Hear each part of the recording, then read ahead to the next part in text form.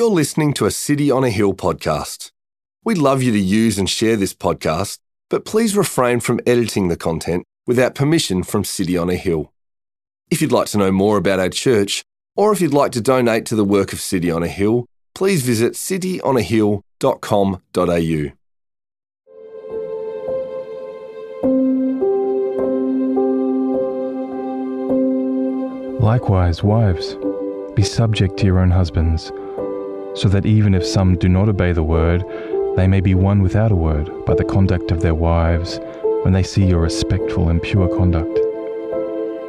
Do not let your adorning be external, the braiding of hair and the putting on of gold jewellery, or the clothing you wear, but let your adorning be the hidden person of the heart, with the imperishable beauty of a gentle and quiet spirit, which in God's sight is very precious.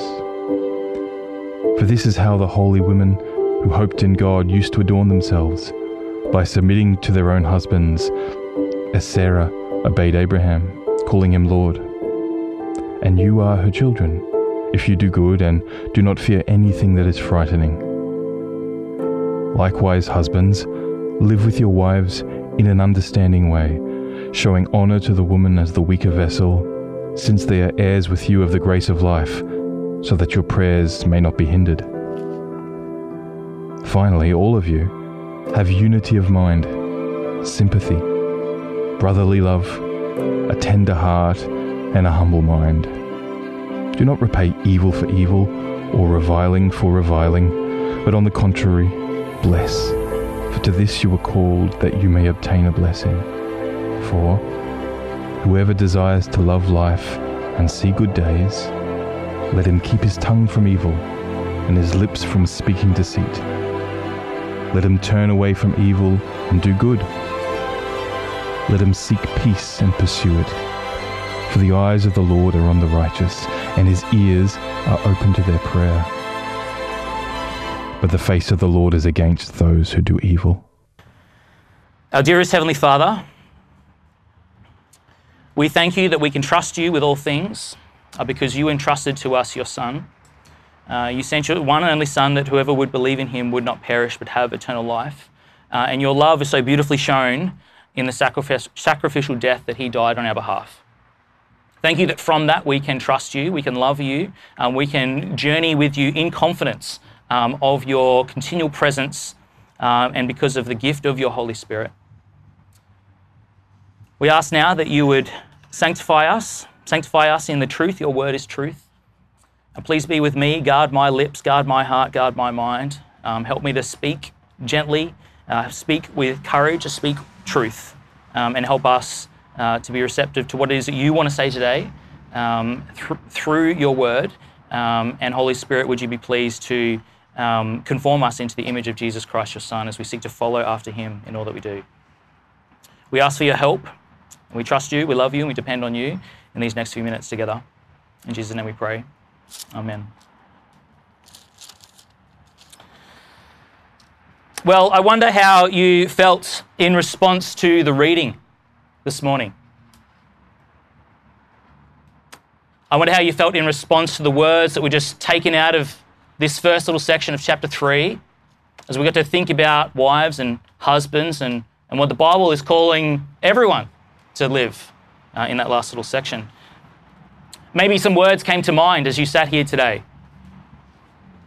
Outdated, prehistoric, unnecessary. That's not the time that I live in. That's not the society I want to live in. Those reactions, maybe those are some of the reactions that you felt today. Maybe it's your first time to being in church today. Maybe it's your first time to tuning in to a church video today. And you're thinking, I knew it. I was right about those Christians. I was right to be suspicious. As they read the Bible, this is all the stuff that happens. I knew it. Well, if that is your sentiment, maybe if that's your feeling in response to what we've been able to read and what we're going to investigate and dig into, let me just say I'm so glad that you're here. I'm so glad that you're here so that we can together dive deep into this passage and to understand it in its original context, to its original readers, to understand its real meaning and not just to take it at its face value, to quickly brush over it and to maybe assume what it might be saying, but to really get under the hood and so that we can do this together and see what it is that God is teaching us, his church and his people, and actually see that the words that are contained in the passage today, they're actually really quite beautiful.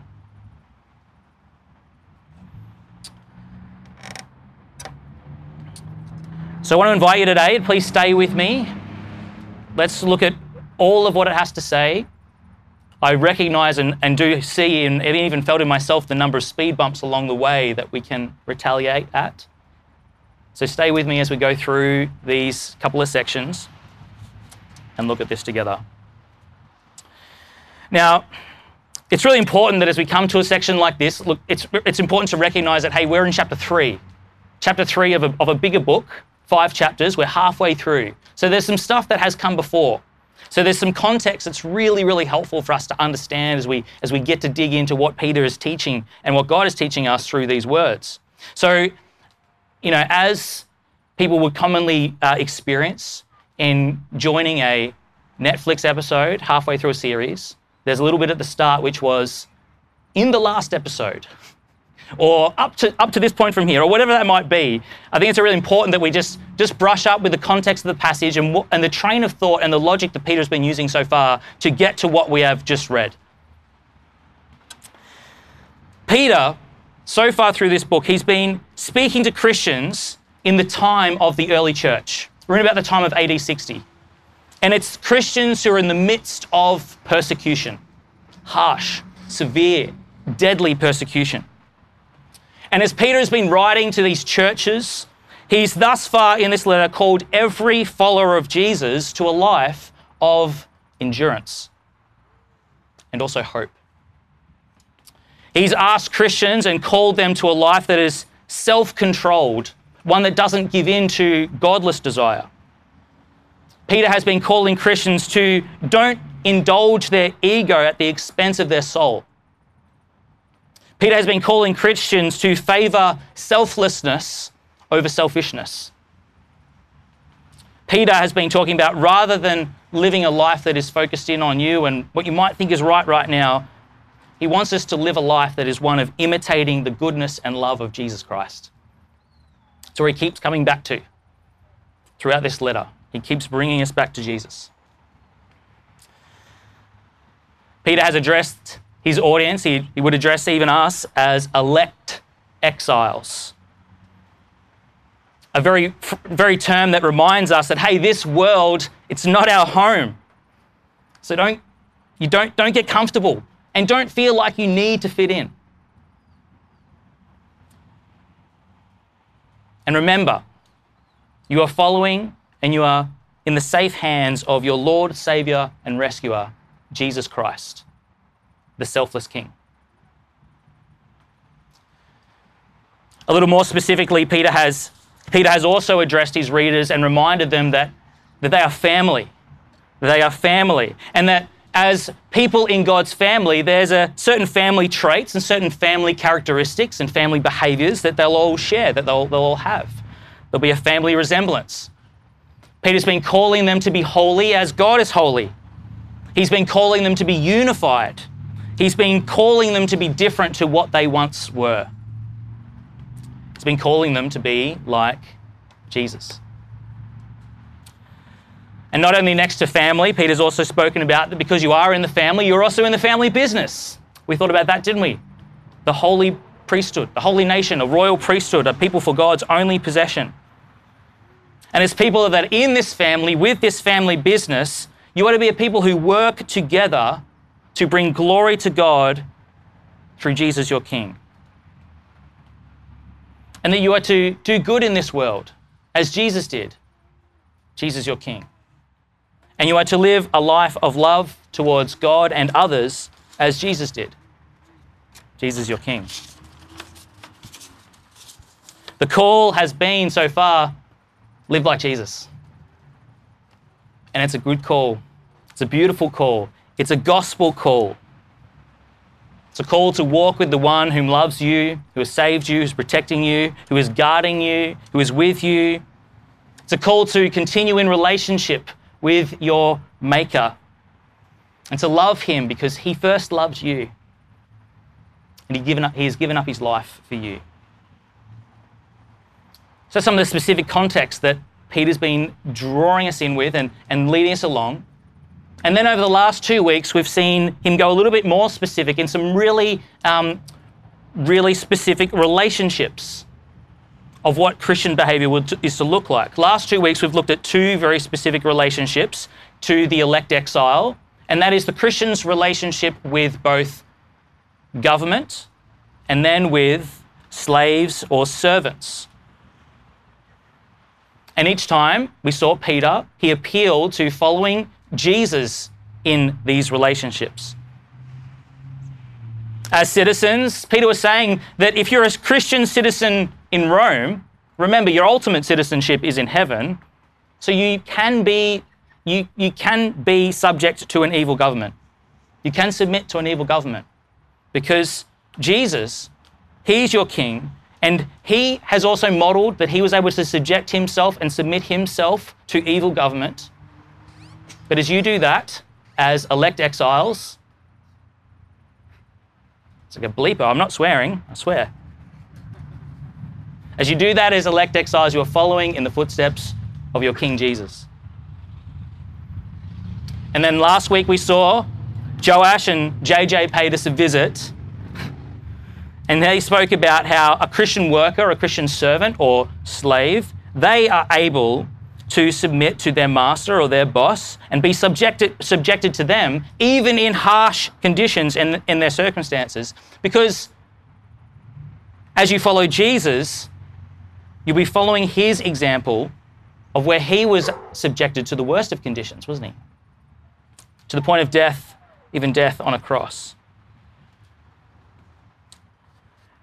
And now it's in this line of thinking of Christian relationships and behaviours within these relationships that Peter now finishes this line of thought at the start of chapter 3 with 3 more types of Christian relationships and behaviour.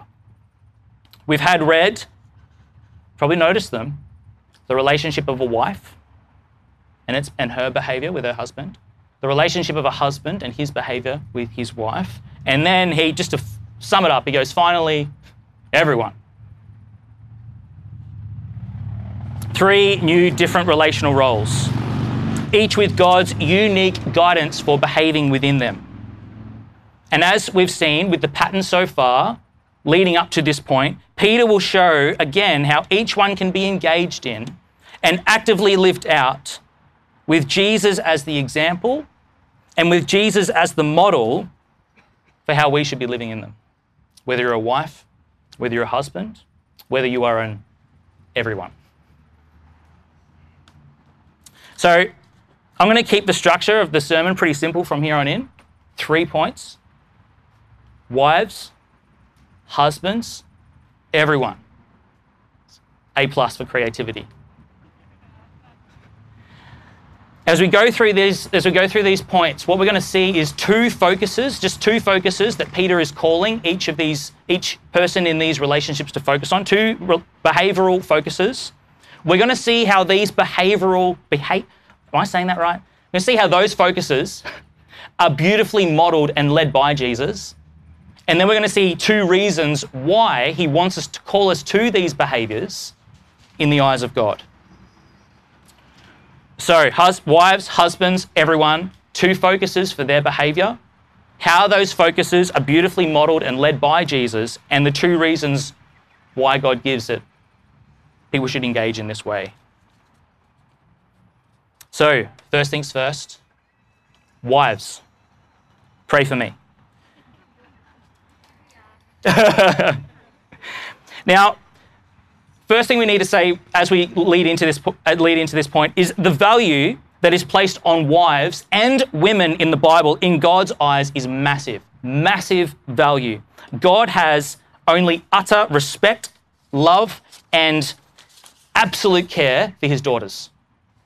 God is a fiercely protective father of his girls, and he's given me 3 of them to also practice this as well. Secondly, the Bible affirms in terms of equality between men and women, both are created in the image of God. Both are equal in value, but they will represent God in different ways. And it should be read so in this context. And note also, this passage here says, likewise, wives and your own husbands. This is Peter mainly addressing wives. It's not a all-in, catch-all generalization for women in general, but more the relationship with wives and husbands. And it's also the relationship of a wife with her husband, not with just, I'm a wife and there's a bunch of other random husbands that I know, okay? So it's the husband-wife relationship. Now, of course, there will be principles that you can draw from that if you are a man or a woman, but Peter is primarily addressing wives and then later on husbands. So what then is focused on the behaviour for a Christian wife? Keep the passage with you. Two focuses that we can see. God calls wives in their married relationship to outward respect and inner beauty. Outward respect and inner beauty. Let's think about outward respect. I think it's actually in there's sort of three big confronting bombs in this passage, but two of the big confronting statements, it's actually, I think when we get under the hood of those, we can actually understand this in its most helpful context, when we understand them properly. Now, two of those confronting statements are, be subject to and calling him Lord. Who felt good about that one this morning? Now, these are contributors to living with an outwardly respectful behaviour. So stay with me. First, let's think about the first confronting phrase, be subject to. Now, be subject to does not mean, to begin with, does not mean wives are meant to be a doormat or to put up with abuse. No way. Being subject to does not mean that there's any room for a husband to demean their husband or to exploit, there's no room for a husband to demean his wife or exploit his wife. And it also does not mean that it's obey every command of the husband, no matter what the cost. That's what it doesn't mean. But rather, we want to be thinking about that there is a consistency in the conduct that Peter has already called Christian citizens and servants to, isn't there?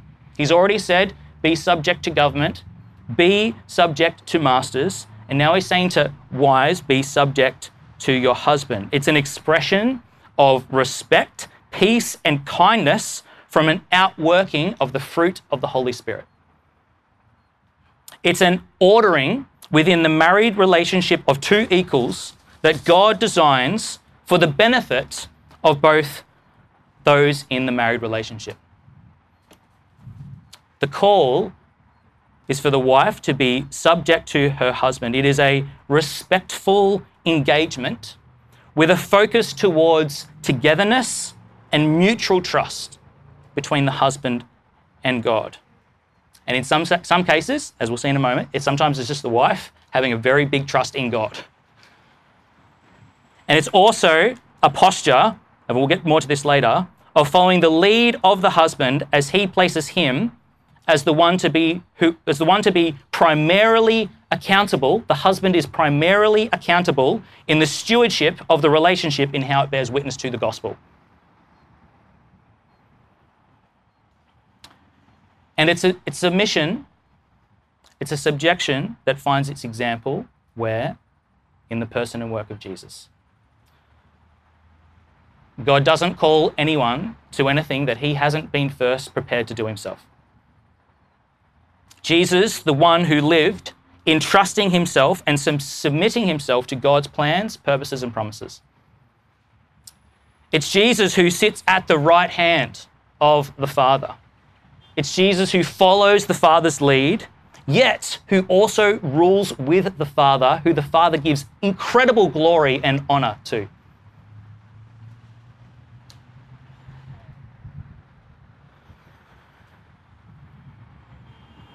And subjection is not only something that creates an honoring within the marriage.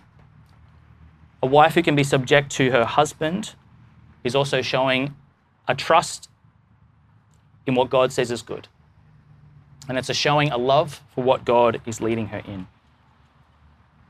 And we'll talk a little bit more about this at the moment, but first, bomb there, be subject to. Second one is calling him Lord. As we keep unpacking this, stay with me. Calling him Lord. Now, preliminary note for husbands, none of this is an excuse for you to lord it over your wife, but I'm going to get to you in a minute. All right? Now, two ways that this Lord title, as it appears in the text here, can be understood, I think are very helpful. The first way we can understand why he's used the word Lord is actually, it's just a cultural term of respect. Just, okay, in the same way that we were in school and it's just like, you know, we had a way we would address teachers or principals and all those sorts of things. In ancient Near East culture, it's a normal practice for that day and age to call the husband Lord. Maybe similar to today, maybe similar to like a few years ago, sir, ma'am, or, you know, maybe our parents' generation, hun, dal, or maybe today, babe or bae. Whatever word you use, the bottom line is that with this one, God sees that there's a benefit and a blessing to be having an ordering in the married relationship, and that being even verbally shown. God, he is calling the husband to protect, guard, shield, and be accountable and be responsible. He then in turn calls the wife to honour that role, co-equal, but a different contribution to the one who will be held in ultimate account for that marriage. We see this where you can open up to the first page of your Bible. Remember what happens? Adam and Eve, they screw up royally, and there's plenty of people that'll be like, yeah, it was Eve's fault. She took the fruit. She talked to Satan. She was the one that, you know, she gave it to Adam. But then who does God go and talk to first? Who's the one that's held to account? Adam.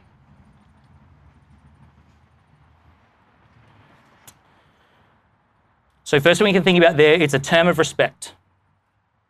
And with this, I actually don't think, like we read this and we think, oh, calling him Lord, that by making a wife say that, it diminishes her in that married relationship. I actually think it actually works the other way. I actually think that when a wife is able, you know, Esther's never called me Lord, okay? And I don't expect the application of the sermon today to be like, you know, wives are now addressing, you know, their husbands as Lord. It's the principle of respect. But here, think of the reminder it is for a husband when the wife just in normal conversation is able to address him with like an honouring title, and the one like Lord. That is a reminder to him that's just like, oh yeah, actually, I'm the one accountable here, aren't I? I'm the one accountable. It's kind of like in the army, you know, when you call an officer sir, it comes in, yes, sir, and you're just a pleb private. He's like, no accountability here. That guy, it's going to roll uphill to him. And he gets reminded of that every time you call him sir. So he's the one that will be held accountable. Anyway, that's a side note. But I think it's a really nice little nudge from God to the men, to the husbands. Remember, buddy, you're the first one that's going to be held to account. And when I go looking for that married relationship between you and your wife, I'm going to be talking to you, Lord. All right, helpful. Okay, second helpful point, I think, in understanding this Lord address, which is kind of cool. Now, there's a little Old Testament Easter egg that Peter puts in here as he references Sarah and Abraham. I don't know if you saw that. Now, this is a little nugget of encouragement for the wives to remember who's actually really in charge. Calling him Lord, it's a reference from Genesis 18:12, and it's the account of when, so Sarah overhears, that she's going to have a baby, and by this point in Abraham and Sarah's relationship, that is like impossible. Like they're really old, like really, really old. Like if you know when sometimes there's that awkward encounter and you see the lady pushing the pram, it's like, is that the grandma or the mum? You're like, I don't know what to say. If you saw Sarah pushing the pram, you'd be like, she is definitely the great, great, great grandma. She was like, no, I'm the mum. Didn't see that one coming. Anyway, so we digress. I'm having too much fun. No. So in that first, like when God told Abraham and Sarah that was going to happen, Sarah laughs. She's like, as if I'm going to be having a baby. And then she actually says, Sarah laughed to herself saying, after I am worn out and my Lord is old, shall I have pleasure? Shall I have the gift of a child? But then it goes on to say, the Lord said to Abraham, why did Sarah laugh? Shall I indeed bear a child now that I am old? Is anything too hard for the Lord? Is anything too hard for the Lord? At the appointed time, I will return to you, and about this time next year, and Sarah will have a son. I think Peter, he wants to bring in this Old Testament passage and to remind wives that you can respect the man that you're married to, even against the greatest odds, even when it can be quite like, whoa, what's going on here? I'm not sure about that. Because it's a balance between my Lord and the Lord. You know what? I can actually trust God's derived authority here and be like, okay, if this is the way that we're going, actually being able to go because God is in charge and He's the one who is sovereign and in control of this. So as I remember, Lord, I'm actually just saying, yes, Lord, I'm going to follow your way. So if you're a wife, be encouraged by this little nugget, I think, in the way that there is nothing too hard for the Lord as you seek to live in a posture with your husband as treating him as Lord or in a respectful manner. So if you're a wife, the first focus we've been thinking about is God wants you to be someone who can show outward respect in your married relationship. The question still remains though, like how and why? Firstly, how? I get it, it can be hard. A husband can have his moments, so I've been told. I have my moments. Anyway, now where does a wife look to for a convincing model of this disciplined devotion to God? They can look to Jesus. They can look to Jesus. Matthew 26:39, and going a little farther, Jesus, he fell on his face and prayed, saying, My Father, if it be possible, let this cup pass from me. Nevertheless, not as I will, but as you will. Yes, this passage is an intentionally very heavy example of honour and submission to the plans and purposes of God. But it shows us that whatever the circumstance, even when you're peering down the tunnel that finishes with crucifixion on a Roman cross, wives, servants, citizens, all of us can throw ourselves into whatever the circumstances may be because we know we're doing so under the care and the guidance and the love and the provision and protection of a trusted and loving and powerful God. And best of all, that was a heavy example, best of all, I'm pretty sure initially most of you did start married life by choosing that relationship. I hope. I mean, since having daughters, I'm a little bit more for organised arranged marriage. Like it seems a little bit more logical.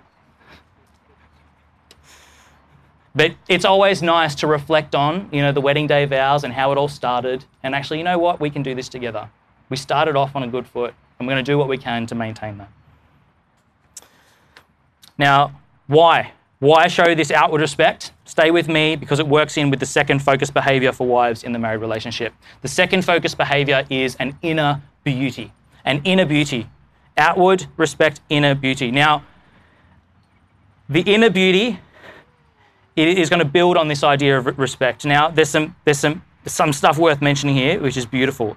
Verse 3, do not let your adorning be external, the braiding of hair and putting on of gold jewelry or the clothing you wear, but let your adorning be the hidden person of the heart with the imperishable beauty of a gentle and quiet spirit. Wives, let me tell you, there's some really good stuff here. God wants you investing in your inner beauty, not in your Instagram booty.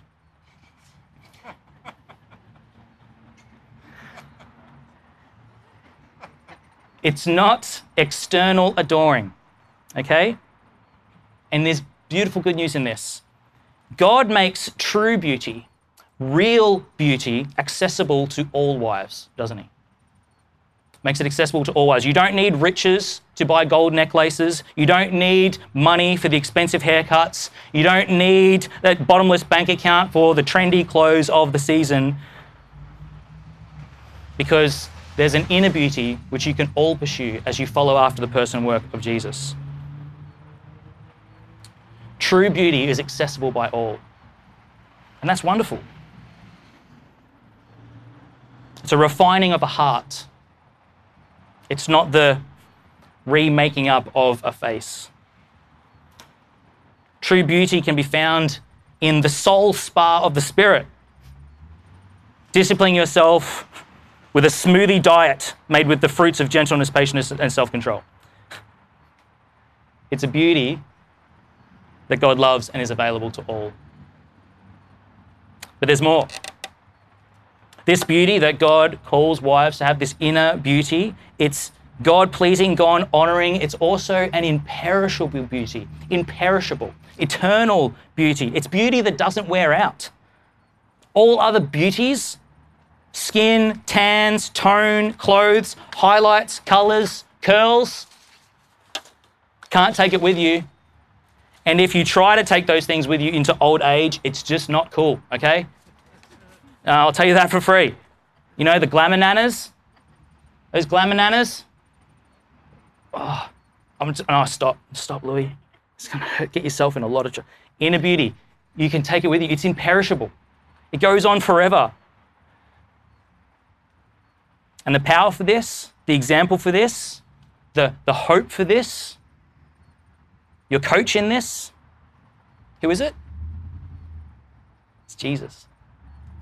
It's Jesus, a wonderful, beautiful example of inner beauty and gentleness. He says, "Come to me, all you who labor and are heavy laden, and I will give you rest. Take my yoke upon you and learn from me, for I am gentle and lowly in heart, and you will find rest for your souls." Or there's this wonderful example of just Jesus' gentleness and inner beauty at work here. It's when he's hanging on the cross. When they came to the place that is called the skull where they crucified him and the criminals that were on his right and on his left, Jesus said, as they were crucifying him, "Father, forgive them, for they know not what they do." That is beautiful. That is beautiful.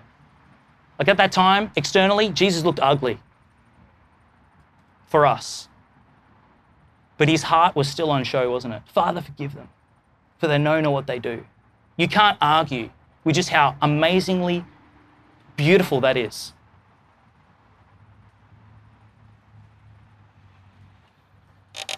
So those are the focuses.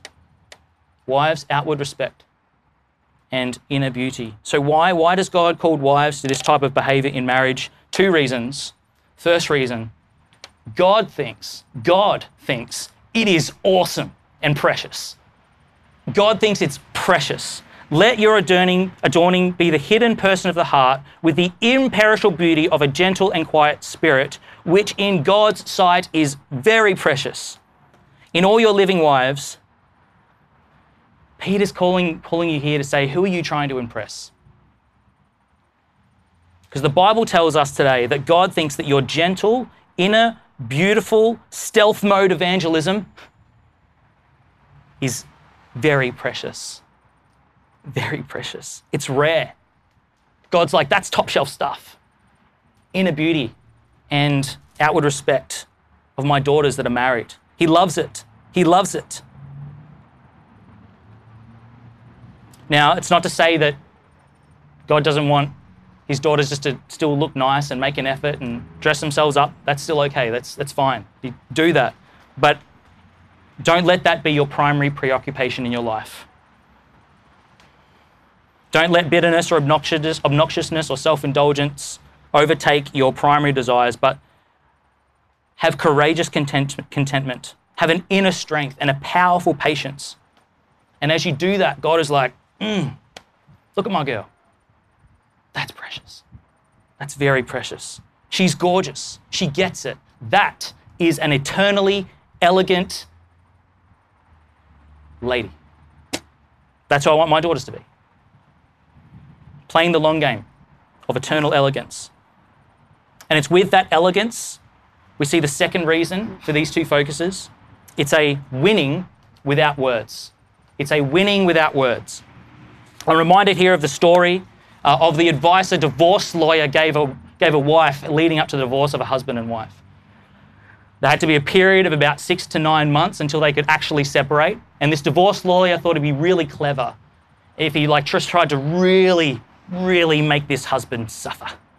So he said to the wife, he's like, you know what you should do for the next 6 to 9 months while we get this paperwork done? Come back in that time, we'll book it in. He says, you should just be like really friendly to him. You should just be like, just just like live in a way where he's just like, oh wow, like she's amazing, like, you know, and just respect him and just like show him love and you know, and then when you divorce him, it's got to kill him. That was his advice to this woman.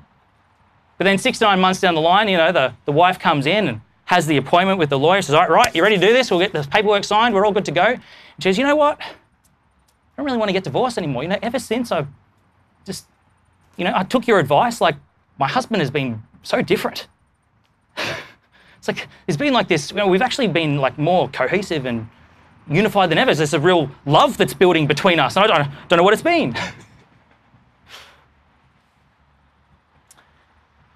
The goal that Peter builds here, that God is teaching, is to win without a word. Wives, God says you can win over your husband without even talking. How? By modeling obedience to the word of God. That will be your proclamation of the word. Your actions really can speak louder than words. And I think actually it's really clever. Like you think about a long-term relationship, often the best apologetic or the best way of convincing people of something that is true and right and real in your life, it's not in a confronting or challenging quick word, but it's in a long-term relationship, it's the evidence of a changed and ongoing changing life that speaks so loud.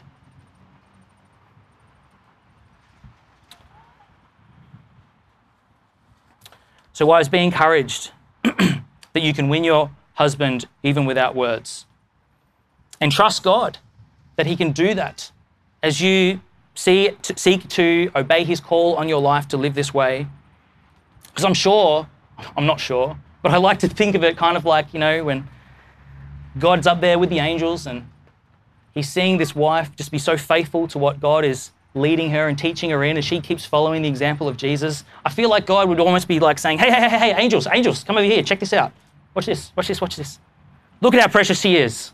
Gentle, quiet spirit. This guy won't even see this coming. Watch this. It's like, watch me work on this guy's heart through my Holy Spirit, through the unexpected example of this inwardly beautiful wife. Watch this. The upside down, topsy-turvy kingdom of God as he does his work through just the means that we just can't even comprehend. But that's how he does it. And I think that's the coolest thing ever. So wives, remember, God loves you. He's for you. He's with you. You are amazing to him. And you can be amazed by his son. And you can follow his example. You can live a life with your husband, showing outward respect and inner beauty. And you can do that looking to Jesus for your example and for your strength. And you can remember that God loves it and he promises to use it. Next in line, husbands. I will be quicker from now on in. Husbands. Starting off, something light to refresh us. A husband met with his pastor and said, you know what? I don't know if I can love my wife anymore. I'm not sure what I can do. The pastor replied, well, mate, the Bible says to love God, love your neighbor, and love your enemies. So whatever you consider this woman, you've at least got to love her. Now, I have taken a little bit longer with wives, and I'm going to take a little bit shorter with husbands, as Peter does. He has 140 words for the wives and 39 to the husbands. So Peter is now brief and to the point. All right. Peter is also amazingly subversive to the day and age he writes to with this next section. Amazingly subversive. Now, remember at the top when we first read this passage, and we're like, "Ooh, I don't know if he can say that," like because in this cultural moment, this is I don't know if that's okay. Can I tell you, for this part here to husbands and already what Peter has done, the original readers of this text, now they're the ones raising eyebrows at what they're seeing. Because Peter has done the exact opposite of what that culture would have considered modern. Okay? Like, here's the accepted wisdom of the day. There's a Greek historian, Plutarch, he records this, okay? This is from Greek history, AD 60. A wife should not acquire her own friends, but should make her husband's friends her own. The gods are first and significant friends. For this reason, it is proper for a wife to recognize only those gods whom her husband worships. AD 160, posted Instagram beta version 970,000 weeks ago. So Peter, as he comes to this part, he's already addressed the wives first before the men in this section, which is hugely significant. He's now said to the men, wives are to be honored, and he has said to the husband is to live with the wife in an understanding way. We've just had International Women's Week. I think it's worth pointing out that contrary to popular belief, it's actually the teaching of the Bible, teaching like this, that starts off movements like this, that promotes gender equality, women's rights, and women's values. But we'll get back on track. The husbands, there's two focuses that we're called to in this text. Reading from verse 7, likewise, husbands, live with your wives in an understanding way, showing honor to the woman as the weaker vessel, since they are heirs with you of the grace of life, so that your prayers may not be hindered. Husbands, you are called to empathize and empower. Empathize and empower.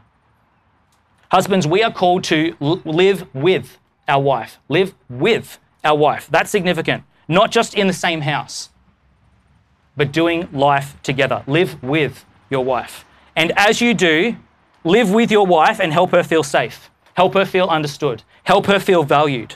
She, under your care, protection, and guard, she should feel loved. She should feel like you get her, or at least you're making an effort. Husbands to your wives, you are to be a help, not a hindrance. Okay? Be understanding. Maybe husbands today, you can ask yourselves, what is it like to live with me? Not me, but what is it like to live with you? Living with me is terrible. Ask yourself, what is it like to live with me? That might be a profound insight into what it's like to be, into how you could even be serving your wife today. Maybe you could imagine what it's like to be married to you. You know, little quirks that you might have, you know, with the dishwasher, with your clothes, things that your wife, you know, she's really frustrates her. Show honor to your wife. Show honor to your wife, husbands. Show honor to your wife. How can you show honor? Husbands, you can spiritually honor your wife. Spiritually honor your wife. Church, prayer, Bible reading, discipleship. How are you, husbands, how are we making this possible and accessible for our wife? And I'm not just like, oh yeah, off you go, that'd be great. How are we encouraging our wives spiritually? How are we having conversations of eternal significance with our wife? How are we seeking to point them to Jesus, the author and perfecter of their faith? How are we seeking to be men who spiritually care for our husbands so that on the day of judgment, we can stand next to our wives with confidence and say, this woman that you have entrusted to me to guard and to protect and to lead, she is who she is because of what I have done, not in spite of what I have done. Husbands, do you pray for your wife? Do you model Jesus to your life with your life? Honor your wife spiritually. Honor your wife, husbands, honor your wife emotionally. Be present. Be there. Listen and reflect with your wife. Something that I learned early on in my marriage was, you know, I'm a problem solver, okay? And I'll come home from work and my wife Esther's just had a terrible day or whatever. It hasn't been fun. And she wants to get it all out and have a conversation with a human being that isn't 2 years old. She's telling me everything that's going on, and straight away I'm like, well, Esther, what you need to do is go this, you should probably try this, we'll try this, we'll write a list, how do we do a roster, what if we just, we can put your funds over this bank account here. You know what I discovered? Esther doesn't want that. So often she just wants me to listen. So she just gets it off her chest, just verbally process. Do you know how your wife processes life? Maybe she's a verbal processor. There was a really, really helpful tip that I learnt. Now, I'm not the karate master guru, awesome husband of the year, but I feel like this one helps.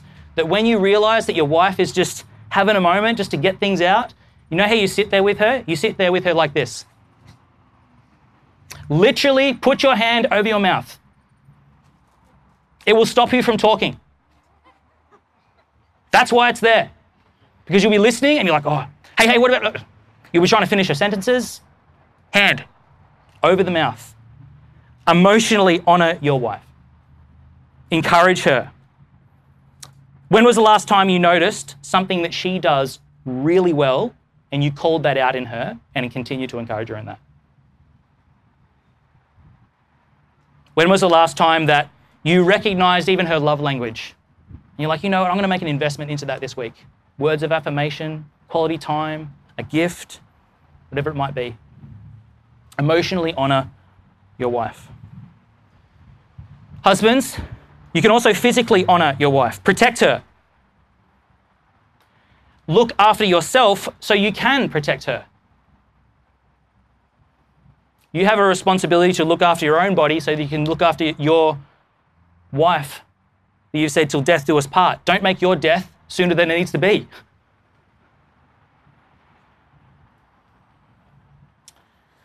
Can also look like be wise with the job that you take on so that you can be around for her. Be mindful of the season that you're in as a family. Do you have kids? Don't you have kids? Where are the kids? Are you trying to have kids? Maybe you can't have kids. Be mindful of all of those seasons in your relationship and then be present and physically honour your wife. There's other things that we can say for physically honouring your wife. But we won't go there just today. But husband, help her. Physically, help her. When was the last time, husbands, you sought to personally do something that you know that your wife doesn't personally like to do? When has there been a time that you've carried a burden on behalf of your wife? And I'm not talking about, sorry if you've done this, hiring a cleaner. Sorry. Because I think it's actually more romantic if you get in there and clean the shower. Am I right, wives? Okay, maybe it's just Esther. Okay, all right. How else can you honour your wife? Husbands, you can financially honour your wife. Financially honour your wife. How do you spend the money in your married relationship? If someone was looking at your bank statement and then they were to put a highlighter next to all the things that you bought for you and all the things you bought for her and then the things that were just necessary for the household, how would it weigh up? How would it balance out? And maybe if there is an imbalance, has there been a conversation there? Two big issues in marriage, often when it comes to marriage counselling, the two main issues is sex and money. So it's good to financially honour your wife and to have that conversation and to honour her in that way. And lastly, there's plenty more we can say, but you can honour your wife in the way that you will parent. For those husbands and wives here that have children. Husbands, are you seeking to be united with your wife before your children? Are you seeking to parent with a united and unified vision? Not being the fun dad and then there's the mean mum. But how are you having conversations in the way that you are standing together in togetherness before your children so that your children know that my mummy and dad are connected and they're safe and they are consistent. They both are, because they are one flesh. That takes conversations. That takes intentionality. That takes being deliberate. That takes, the sideways, when one of your children comes up and says, Daddy, can I please have this? Can I please do this? And before you answer, so it's like, hold on a minute. Hey, Esther, I've just had this conversation with one of our lovely children. Oh, right, okay, she's already asked you. You've said no, so I will also say no. As opposed to, that little kid just played me. It is a gift to your wife. It is also a gift to your children to parent in an honouring way of your wife. So there's that. That is how husbands you can honour your wife. Now there's still this thing sticking out on the page that we should address, or else it'll just take up all your time in your gospel community this week. So I'll speak to it briefly. Weaker vessel. Who liked that one? Weaker vessel. Eyebrows are still raised. What's all that about? Best translation, when it talks about wives being the weaker vessel, best translation, bodily weaker. Bodily weaker. Now, I'm thankful that in this moment I can stick on my physio hat and to be able to say that from 5 years of studying at university and working with the human body, women generally, on average, are not as strong as men. Now, I feel like this is probably obvious, but we're in a day and age where this is controversial. As a physiotherapist, I would treat, treat in terms of assess, treat, help rehab, treat them differently because they are a weaker vessel, they are bodily weaker.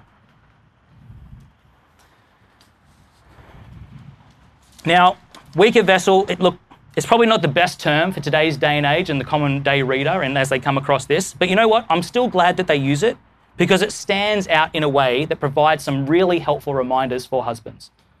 Okay, the first really helpful reminder, and although this is not explicit, I think it's there, is it actually helps us grasp some of our uniqueness as image bearers of God, of husbands and men, wives and husbands, and women and men. Men, the term weaker vessel, I think, should remind you that you have a strength, a physical strength, a physicality that your wife doesn't. And so you have a responsibility to protect, to guard, and to shield as an image bearer of God. Read through the Psalms. God, you are my refuge and my strength. A husband should be a refuge and a strength to his wife. Women, you are generally not as strong physically, okay? I also say generally, because there was a time when Esther and I were going to the gym together. We had to do this back rehab exercise, and Esther crushed it. My back was so weak. Anyway, there was a lot of motivation for that next year. Anyway, but generally not as strong. But it's helpful to see that although women, they're not going to have a greater physicality, there's something else that weaker vessel does emphasize, I think, and that is beauty and glory.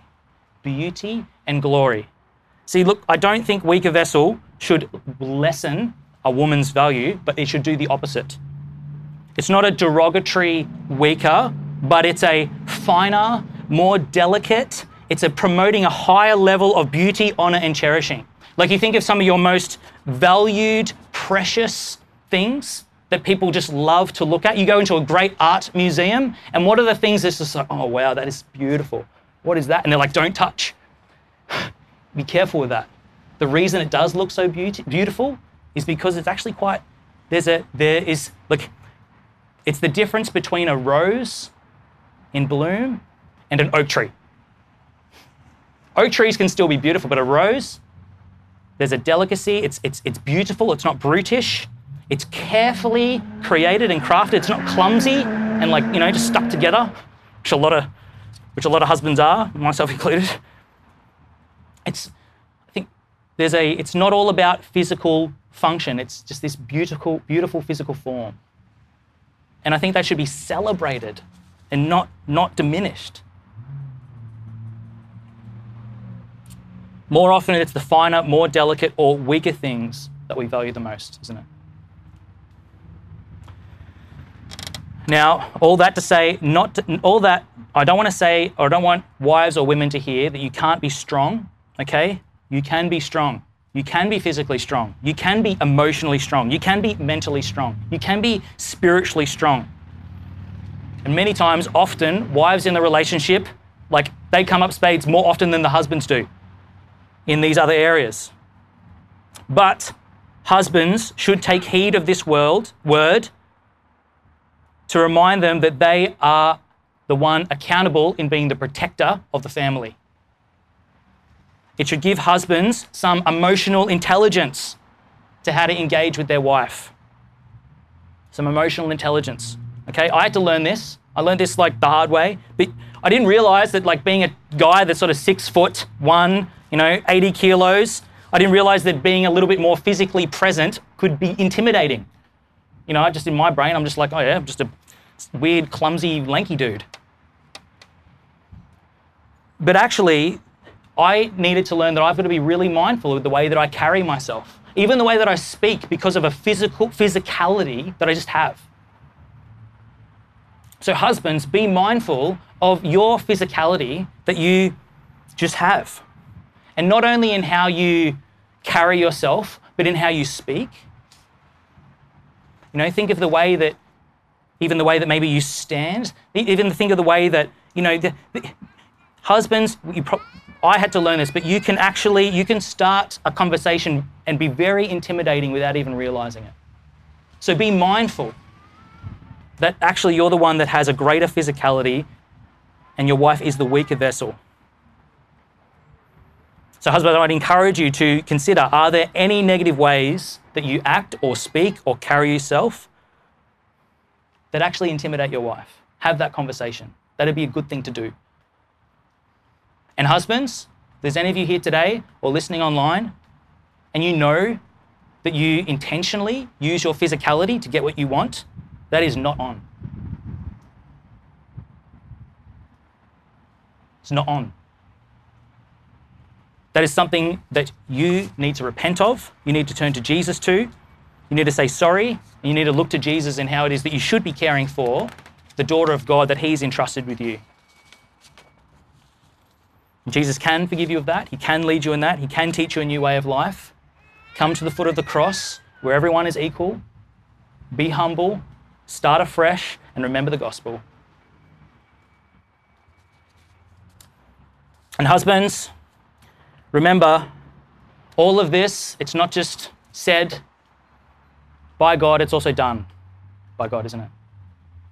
And to that we look to the person and work of Jesus. Empower and empathize. Husbands, Ephesians 5, love your wives as Christ loved the church and gave himself up for her that he might sanctify her, having cleansed her by the washing of water with the words, that he might present the church to himself in splendor, without spot or wrinkle or any such thing, that she might be holy and without blemish. In the same way, husbands should love their wives as their own bodies. He who loves his wife should love himself. Husbands, love your wife as Christ has loved the church and given himself up for her. Husbands, we are called to lay down our life for our wife. Sometimes that starts with laying down the remote, laying down your phone, to honour her, to love her, to cherish her, to empathise with her, and to empower her. Now, why? We've already had some good reasons. Why? Peter gives some reasons for your empathy and your empowering. First reason, you're a co-heir with your wife. You're a co-heir. This is an additional appeal to what Peter's already made to slaves and servants. Now he's looking into eternity with the shared relationship. There is a co-heir in the grace of life. Okay? You share the same future together. You'll stand beside one another in glory. You'll be like, hey, great to see you. Some good times back there. It was great, wasn't it? Yeah. Let's keep worshipping God. It's great. Come on. Co-heir with you into eternal life. It's a relationship you take with you forever. Forever. Play the long game, is what Peter is saying. Second, and this one scares the absolute living daylights out of me, so that your prayers will not be hindered.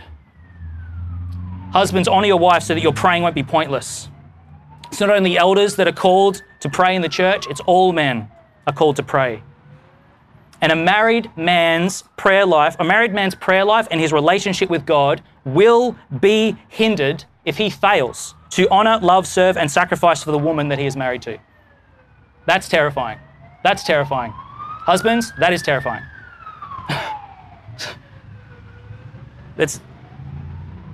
There is a risk that, husbands, that you could be crying out one day with Jesus like he was on the cross. You could be crying out, my God, why have you forsaken me?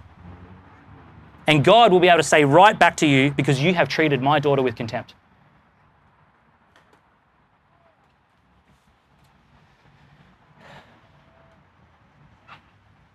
Husbands, I don't know what you're praying for at the moment. I don't know how that's going. But I recommend that you start praying, well, continue, hopefully not start, but pray for your wife. And then pray for God's help in being able to look to Jesus to see how you can love her, lead her, empathise with her, empower her, and cherish her as God would want you to. So husbands, God has made you strong, and you have an amazing call on your life to fight for your wife. And you have everything you need, and you have Jesus to lead you in it. And today is a new day.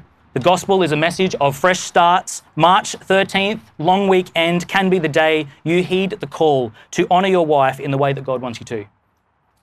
Husbands, please focus on empathising and empowering her. Look to Jesus for your example and for your strength. And remember, it is an eternal investment, and there's consequences if you don't. Now, just before I get to everyone, can we please note that if husbands and wives are able to follow in what God is calling them to, the end result of that, it's amazing. It's beautiful. It's beautiful. Husbands that are seeking to understand and honor and empower and protect and be considerate of their wives, building them up and being considerate, like laying down their lives for them, always like, yes, go, I'm here. And as that dovetails with a wife who is seeking to spur on and is patient with her husband and who is growing with her husband, that's not a competitive relationship, that's a cohesive relationship. That's not constant clashing. That is but a humble giving and growing together. And I think that's beautiful.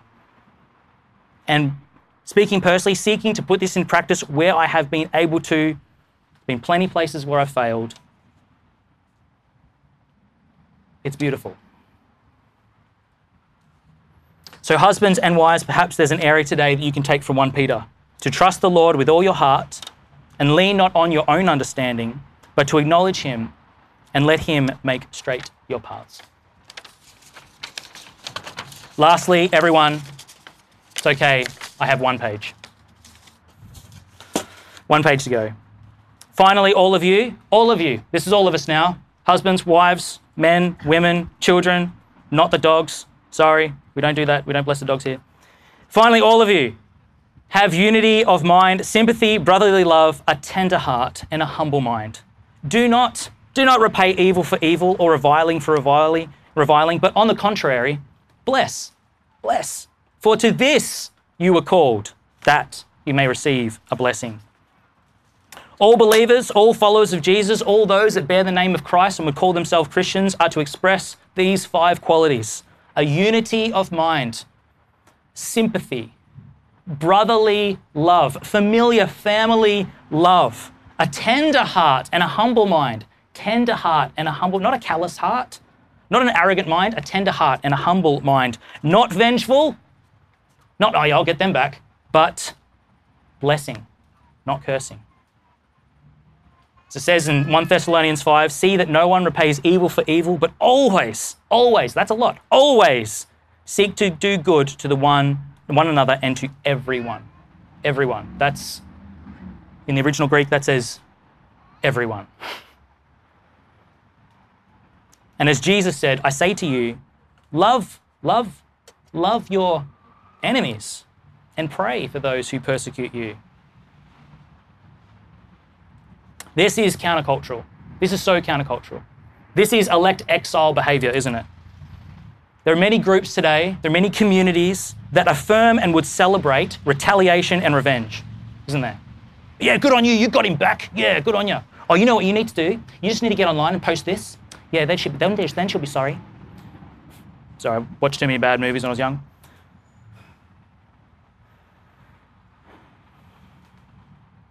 Do what is honourable in the eyes of God, not in the eyes of man.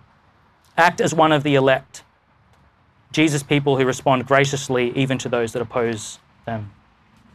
So the big idea, the two main focuses, pursue a life that thinks, feels, and acts like Jesus. And be a blessing to others. Be a blessing to others. It's beautifully modelled in the person and work of Jesus. He was a blessing, wasn't he? Wherever he went, oh, Jesus is here, come on, yes. He's the life of the party, the light of the world, engaging in the world but not being corrupted by the world. He blessed those he was with. He blessed them with words. He blessed them with his time. He blessed them with food, with gentleness, with listening, with being present, to being with those that no one else wanted to be with. This is why the early church was called Christians, wasn't it? Little Christs. Imagine if we were little Christs. We walk around and, those few people in our office that have watched The Chosen, they go, oh, you remind me of someone. You remind me of Jesus. That's who we're meant to be. And the 2 reasons to do this, to go God's way, you will receive security and blessing. That's what he promises. To go God's way, you will receive security and blessing. If not, at least at the end of time, ultimate security, ultimate blessing. But it does work in today. And if you don't go God's way, Peter quotes Psalm 34, it won't go well. It won't go well. There's a living in the love of the Lord and living in the fear of the Lord. Peter quotes Psalm 34, I bless the Lord because he delivers the righteous. It's a psalm that finishes with, none of those who take refuge in him will be condemned. None of those. None of those who take refuge in God will be condemned. So obedience to God in daily life is a path to experiencing God's blessing. Obedience to God in daily life is a path to experiencing God's blessing. So we've gone for some time now. I've intentionally wanted to take the time to do it well. Thank you for staying with me. As we conclude, let me say this, wives, there's a call on your life to live like Jesus. Show your gratitude and reliance on God by showing gentleness and respect to your husband. This is precious in God's sight. Husbands, there's a call on your life to live like Jesus. Show that the main man of your house is God by honouring, protecting, and being present for your wife. This will give power to your prayers. For the rest of us, those of us who have responded to the good news of the gospel for the forgiveness of sin through the believing, repentance and faith and baptism into the name of the Lord Jesus Christ, there is a call on our life to live like Jesus. So that our life on this earth is not defined by fear of people's opinion, but is a life that is confident in God's way and his ongoing protection. Let me pray. Heavenly Father, we thank you for your love to us. We thank you for Jesus Christ, the one who not only died in our place, but also lived the perfect life to show us what a life that honours you, a life that is fulfilling your plans and your purposes. Thank you for Jesus that shows us that way, teaches us, it also models it to us. There's nothing that you call us to today that you have not been prepared to do yourself. We thank you for that. Father, I ask for those that are married within our church this moment, I ask that you would sustain them, that you would draw them closer to one another, that you would deepen their oneness and the connection that they have with you by the power of your Holy Spirit, and that they would continue to grow up together into being more like Jesus, representing God and bearing witness to the gospel of grace. For all of us, help us to be those that bless and do not curse.